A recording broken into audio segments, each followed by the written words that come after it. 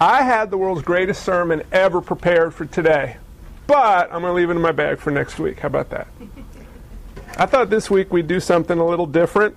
Usually, my sermons are what would be called exegetical. It means I'm taking a section of Scripture, and I'm preaching on that section of Scripture what God is telling us, or what He's teaching me, speaking through me, etc. It's the way I usually preach. I feel it's the best way to preach, but today I'm going to do something a little different. I'm going to go topical. How often do you have church on January 1st, right? It's New Year's Day. You got to do something for New Year's Day. So I thought, you know what? This is what I'll do. I'm going to spend the next however many minutes making a strong biblical case on why you should read through the whole Bible this year. At the end of the sermon, I'm going to encourage you and challenge you to do it, and then you're going to try to do it. Now, to save each other some time, if you believe I can make a strong biblical case, just throw your hand up. Okay, so let's just skip that. You guys go read a Bible this year. I'll close with a benediction. Good? That's not what I'm going to do. I'm going to talk about New Year's resolutions. I thought most people make them. Some don't for various reasons. But really, what's the point? What's the point of having a New Year's resolution? And as I was thinking about it this week, I thought, well, does the Bible even talk about it? Is there anything in the Bible that tells us about whether we should or shouldn't make New Year's resolutions and what they should be? And shockingly, I came across the New Year's resolutions verse. I don't know if you guys ever saw it, but it's in there. If you read the top of your little piece of paper, you'll know where it is. But we're going to get to that. Let's have a little fun before we get to it. Top 10 New Year's resolutions. How many of them can you name? Lose weight. That is right up there. Save money. Save money. Stop spending money, probably. Okay. Get out of debt. What else you got? Stop swearing. That I think that'd be in the 10, wouldn't it? exercise right there. Quit smoking. It's right there. Try to make amends for past. We got. Makeup or something. Spend more time with family. Yeah. That's number one on the list. Time with family. Got enjoy life more. Quit drinking. For the teens, it's a good time to start before you get organized. Learn something new and help others. And I'm looking at this list, and I have a so what mentality. I always want to know the so what. It's not always cynical. It's a real question. So what? What if you actually did all 10 of these? What's the desired end result? So you quit drinking, you got in shape, you stopped smoking, you spend more time with your family. It's December 31st, 2012. So what? So I talked to 4 people this week. First one is Frank. Frank is a guy who's kind of out of shape. Actually, he's in shape, just the shape of a circle. And Frank is resolved this year to lose 52 pounds, 1 pound for each week of the year. He's going to get himself in shape, and he is going to make a new man of himself. Good resolution? Is it? Let's think about that. I talked to Mary. Mary is a shopaholic. Mary has debt like nobody's business on her credit card, and she's tired of it. The amount of money she's sending each month to her credit card company and the debt that she's building up behind that is astronomical, and she is done. This is the year. She's cutting them up, throwing them away. She's not shopping, and she's going to pay off her debt, get her feet back under her financially. 2012 is going to be a turning point. Good resolution? Rachel. Rachel is going to do it. Rachel's going to read through the whole Bible this year. All the books, all the chapters, every word of every chapter. The book showed up in the mail yesterday from Amazon. It's a beauty. It's leather. It's a large print. It's prepared to be beaten up over the next 12 months. Good resolution? One last one. There's Tim. Tim's resolved to learn Spanish this year. He's going to learn Spanish so he could volunteer his time at an inner-city school working with underprivileged Hispanic kids that don't speak English. He's going to work for free for an hour a day, every day of the week, to help these kids out. But first he's going to learn Spanish because that's an awesome thing to do to help out. Good resolution? They all sound good, don't they? But are they? You see, you and I have these hearts that are deceitful, they're sinful, and they can kind of lead us astray. And there's a danger in these hearts because if we just look at the surface and fail to look behind at the motivation, we could be making a whole mess of stuff. You see, let's go back to Frank. Remember the guy who's in the shape of the circle? Well, Frank's had a rough life. Frank has been overweight and out of shape since he was a kid, and people have made fun of him. When he was little, they called him names, they excluded him, they mocked him, they drew pictures of him, they made him feel miserable. He went home from school many a day crying. He had very few friends. He was never invited to parties. He was excluded from everything. And when he got bigger through high school and college, it was less overt because people were physically scared of him. But behind his back, he always heard the mocking and the ridiculing. And even as an adult, no one says it to his face, but the chuckles. You know, when he can't fit in a booth somewhere, just the looks he gets from people. And it's driven him crazy, and it's made him sad. And this year, he's going to lose that weight, and darn it, he's going to run marathons. He's going to get medals from the marathons year after year, and he's going to shove those medals in people's faces and stick it to them and call him an idiot and show him what he could really make of himself. You see, there's a problem with that, though, isn't there? His motivation is to shove something in the face of others. It's to get worth by how other people respond to him or changing their opinions. So, is his motivation for his resolution proper? You see, there's also Mary. Mary wants to get out of debt. Now, getting out of debt is a good thing, and the Bible tells us we shouldn't be carrying debt like that. However, Mary wants to get out of debt for a little bit askew reason because, see, Mary has a lot of trouble sleeping with this debt, like I think most of us would, and what she wants to do is clear the debt, save money, save more money, and more money, and more money, and build up this protective nest around her to find security. She wants to take money and turn it into her God. She wants to talk about in the money I trust, in the money whose word I praise, I won't fear, I won't be alone. Money will take care of all my needs. She wants to build up security around her. And this debt is pulling the security away. You see the little difference there in getting out of debt and the motivation behind it. Tim. Now, when Tim told me that he was going to learn Spanish, these are fictitious people, okay?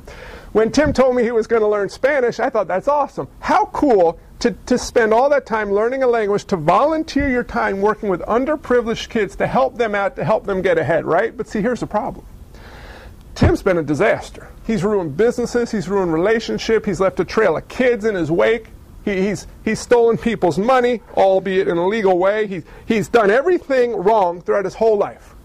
And now he's going to make amends. He's got to do something right to tip the scales of balance, you know, because karma bites you in the tail.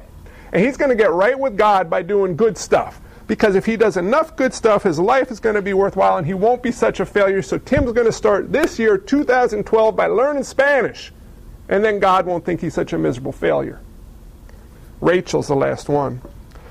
So the Amazon delivery came and she unwrapped it. And it was a beaut, you know, the real large, super large print. Study Bible. The leather smelled good. The gold leafing was crisp. And she looked at that sucker and she had a right mind to tape it up and submerge it in a bucket and tie it to the back of her car and drive around the box so it wears in. You know, you always want the good floppy Bible because here's what's up with Rachel. She started going to a women's Bible study at the library. And she is tired of these, oh, poor dear looks. Because she doesn't know anything in the Bible. And all these ladies, they know everything in the Bible, and they ask questions, and she doesn't ever know the answer. And she asks questions, and she can't believe she asked, and she feels like such a fool. So this year, she is going to stock up on Bible ammo like nobody's business. Because when she goes to the Bible study in December, she's going to show people what she knows. She's going to drop names like He-Man and Jeter. And yes, they're in the Bible, and she's going to know who they are. And these ladies are going to look at her and go, wow. And she's going to show them her beat-up Bible and say, I know my Bible. That's a little bit screwed up motivation to read through the Bible, isn't it? Well, this year, as we go into 2012, maybe you don't have a list, maybe you do have a list. If you don't have a list, I'll encourage you to make a list, and I'll explain why at the end. But I want to stop, and I want to think about what we would want to change in our lives and why. And I want to talk about the danger of the deceitfulness of our heart and how what looks like a good resolution can actually be a hideous mistake. Which brings us to the New Year's resolution verse. And being that my page fell out, I sure hope I could find the book of Colossians in my Bible. That is a requirement to being a pastor. You have to flip to. I didn't know if you knew that. In seminary, you have to flip through 7 different books in under a certain amount of time. What's that? General Electric Power. Oh, is that really? I wish I knew that a long time ago. This is the book with the verse. This is the verse. It is a New Year's resolution verse. And if you go to Colossians chapter 1 and you go to verse 15, Paul's talking about the preeminence of Christ. I'll start in 15. It says, He, speaking of Jesus, is the image of the invisible God, the firstborn of all creation. For by him all things were created in heaven and on earth, visible and invisible. Whether thrones or dominions or rulers or authorities, all things were created through him and for him. And he is before all things, and in him all things hold together. You and I were made for eternal life. Kind of made that point over the last 4 weeks during Christmas. Eternal life is a relationship with God. To live in a proper relationship with God, we need to know who it is we're relating to and what it looks like to relate to that person. And that starts with understanding who Jesus is. Look at this again. For by him all things were created. So it's saying, by Jesus, all things were made. You know, out of his mouth, he spoke everything into being. Why did he speak it into being? Because whether thrones or dominions or rulers or authorities, all things were created through him and for him. Now stop and think about that. All things were created through him. All things, right? Everything. For him, through him, and for him. Who made you? Why? For his glory. For him, for his glory. Here's the bad news of the gospel. The worst news you're ever going to hear in your flesh. Life ain't all about you. Life, in fact, ain't about you, period. It's about Jesus. Now, that doesn't ring real well, because usually when we make a New Year's resolution or when we do anything apart from letting the Holy Spirit guide us, we're seeking our own glory. Either through our eyes to ourselves or through other people's eyes to us. We want people, think about it. Think about poor Frank. You can understand where Frank's coming from. Now, if you spent your whole life being mocked and ridiculed, wouldn't you just want to hear someone say, I'm impressed by you? And how nice would it hear after people mocking you for 30 or 40 years to have someone say, you look great, right? I mean, say he goes to his 30-year high school reunion and people are like, who the heck are you? I'm Frank. Whoa! That makes you feel good on the inside, doesn't it? Well, you know, part of that is not bad, but part of that can be very dangerous. To receive the glory of other people, it feels good because we were made to be glorified, believe it or not, but it's the one who's glorifying us that we kind of get askew. God, read the Bible closely, you'll see that God will glorify us, but our primary job isn't to seek the glory, it's to give the glory to God. It's very difficult because we like to receive glory and we don't receive a lot of it from other people. But Paul says, do I now seek the approval of man or of God?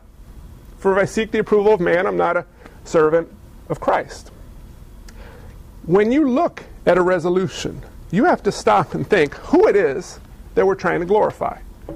There's nothing wrong with quitting smoking, but why do you want to quit smoking? There's nothing wrong with losing weight, but why do you want to lose weight? Lord knows there's nothing wrong, well, there can be something wrong, can't there, with reading through the Bible in a year. The question has to be asked, why do you want to read through the Bible in a year? Do you want to get to know God for who he really is so you can walk in a more intimate relationship with him?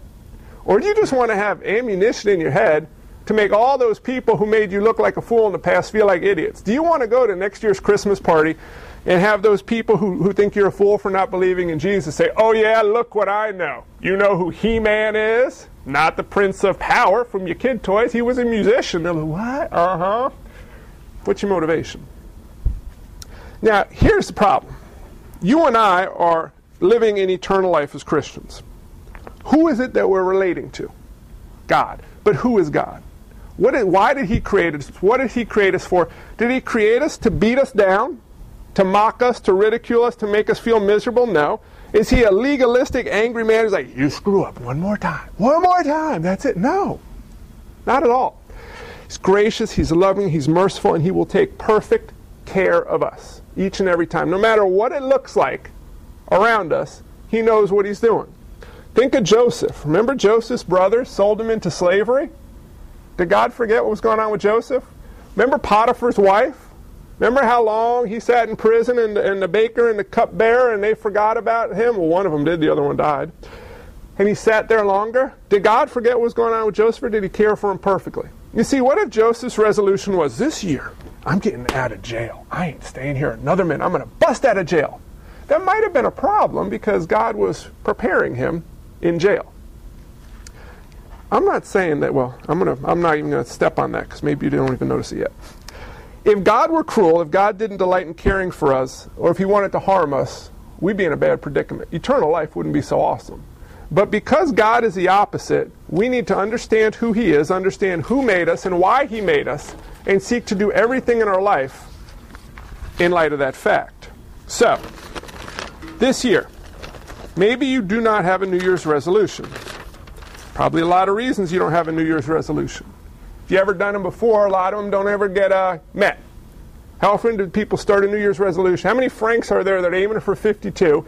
They make it to 18 pounds and then how many people start reading the Bible? You know, they get to Leviticus and it's like how many people are going to learn a language and then they start and they're like, oh my gosh, no way this ain't. How many people try to quit smoking and are right back at the wall 2 months later, shaking and you know, whatever else happens from stopping smoking? After you fail enough times, you kind of give up. Why bother, right? Well, there's another end of the spectrum. Say Frank lost all his weight. Let's say Frank not only ran a marathon, let's say Frank won the New York City Marathon. Frank blew by that Ethiopian guy who chased cheetahs his whole life that wins it every year. You know what I'm talking about? These guys are like 5'2" and run 64 miles an hour for 2 hours. I don't know how human beings do this. Yes! But Frank blows by him in the last 100 yards and wins the New York City Marathon. And next week after that is his high school reunion. And he comes in and he's still wearing that leaf thing they put on your head. I mean, it's wilted. He's not taking the sucker off. And he goes in with the leaf thing and he's got his medal around his neck and people are clapping and they're like, yeah, Frank! And he's just waving his medal and then the reunion's over. Frank goes back to his house, takes off his leaf thing, sits down in his chair, and you know what's going to happen to Frank? Say he keeps it off, say he even keeps running. The joy goes away. He ran the marathon. He built up to this event. He did it, he won it, and then what? And he's going to sit there seeking after something he never achieved, even though he thought he had it. You know what's going to happen when Rachel reads through the whole Bible and say she does it every year for 35 years? She's going to know every fact about the Bible. But if she does it with the wrong motivation, she's going to have one beat-up looking book on her desk.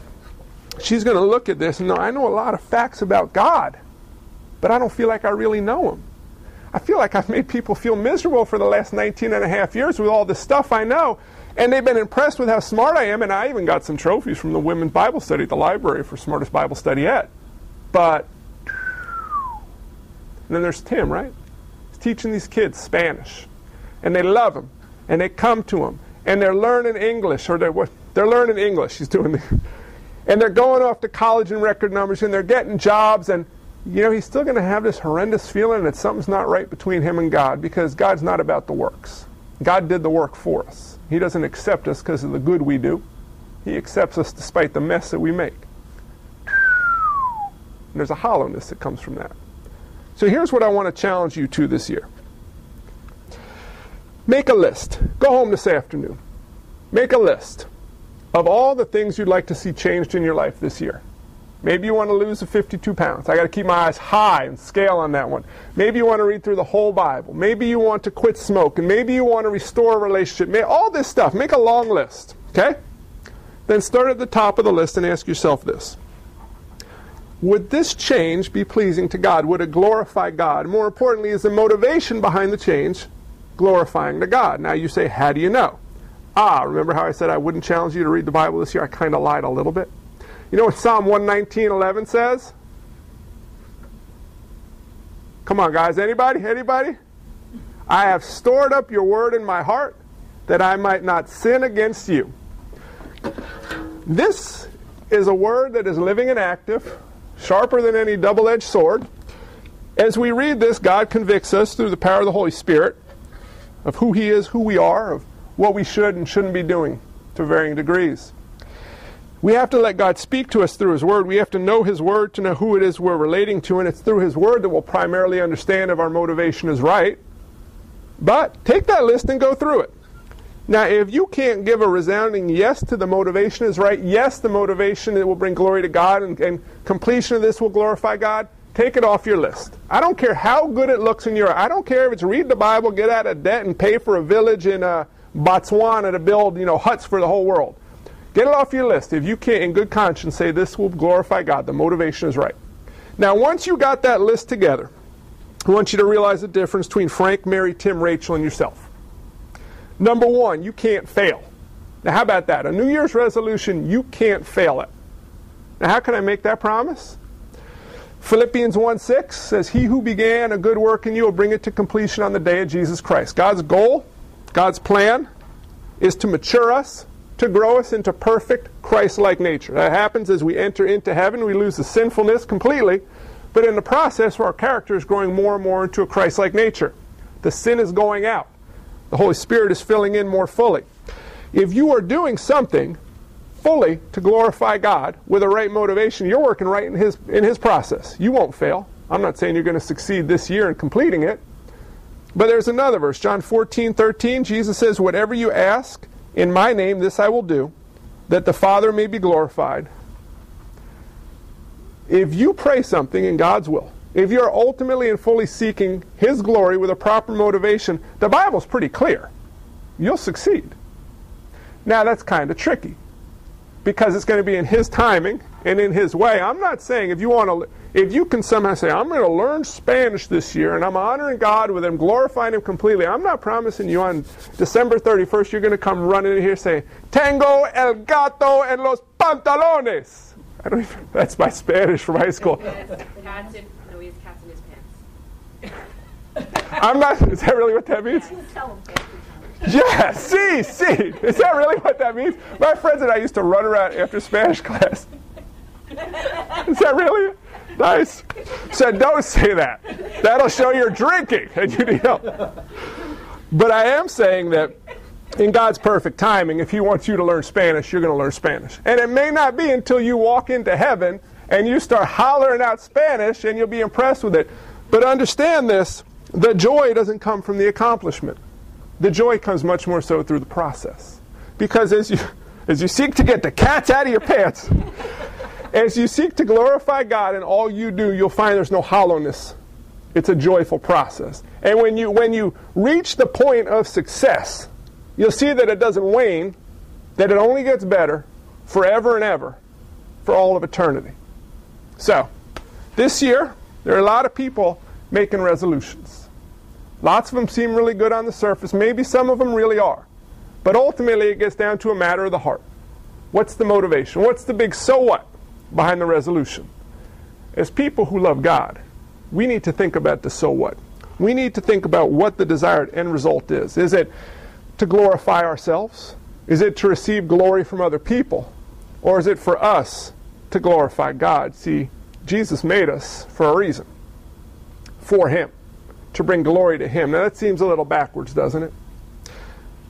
But the more fully you live in light of that truth, the more real you see how wonderful it is to spend your entire life glorifying God. And folks, you might as well taste and see how good it is on this side, because eternal life consists of an eternity of glorifying God. And if that doesn't sound appealing, maybe it's because you're a little bit like me, and there's still a part of you that wants to be glorified by others. There's a part of you that wants to elevate yourself. But as John the Baptist says, you remember that way back probably about a year ago, maybe 50 weeks from today? John the Baptist said, I must decrease, He must increase. I think that might be resolution number one on my list this year, and let the other ones fall into place. Let's pray. Father, I thank you today for a new year. I thank you for the years that you've entrusted to us in the past. I pray that you would bless us with many more on this earth in safety and health for your glory. And I just pray that we would more fully look forward to eternity. I don't know how we keep track of years on the other side of death. I don't know what numbers become.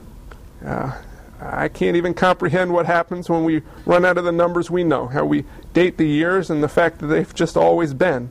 But God, I just thank you for that this life isn't all there is. This is a taste. For those of us who know and love you, this is as close as we'll ever get to hell. for those who don't know you. This is as close as they'll ever get to heaven. I pray this year that you would give us resolutions you desire for us to have, that you would speak to us through your word, through the Holy Spirit, that you would convict us of areas in our life you desire to work on and have us work on through your strength and power for your glory. I pray our eyes and ears would be open to see and to hear what those are, that we would trust you no matter how crazy they may seem, that we would walk in obedience to you, that we would seek to glorify you through them. And I pray that 364 days from today, we would be able to share with one another some of the resolutions we had, the joys of working in the process, the miraculous work you did in our lives to either bring that work to a completion or to continue us in the progression towards that completion. But I pray, God, that a year from today even, we would be a people who have matured diligently and faithfully, walking in your will, who you work through mightily, not just in our lives, but in the lives of others. And I pray that in our trail behind us, we wouldn't leave a wake of mistakes, but we'd have a group of people walking along with us as we follow you, that you would bring us to draw more sheep into the sheepfold, that you would shine your light through us to draw others to you, and that we would have wonderful stories to tell, many of which began with the list of resolutions we made on this very day for your glory. In Jesus' name we pray. Amen.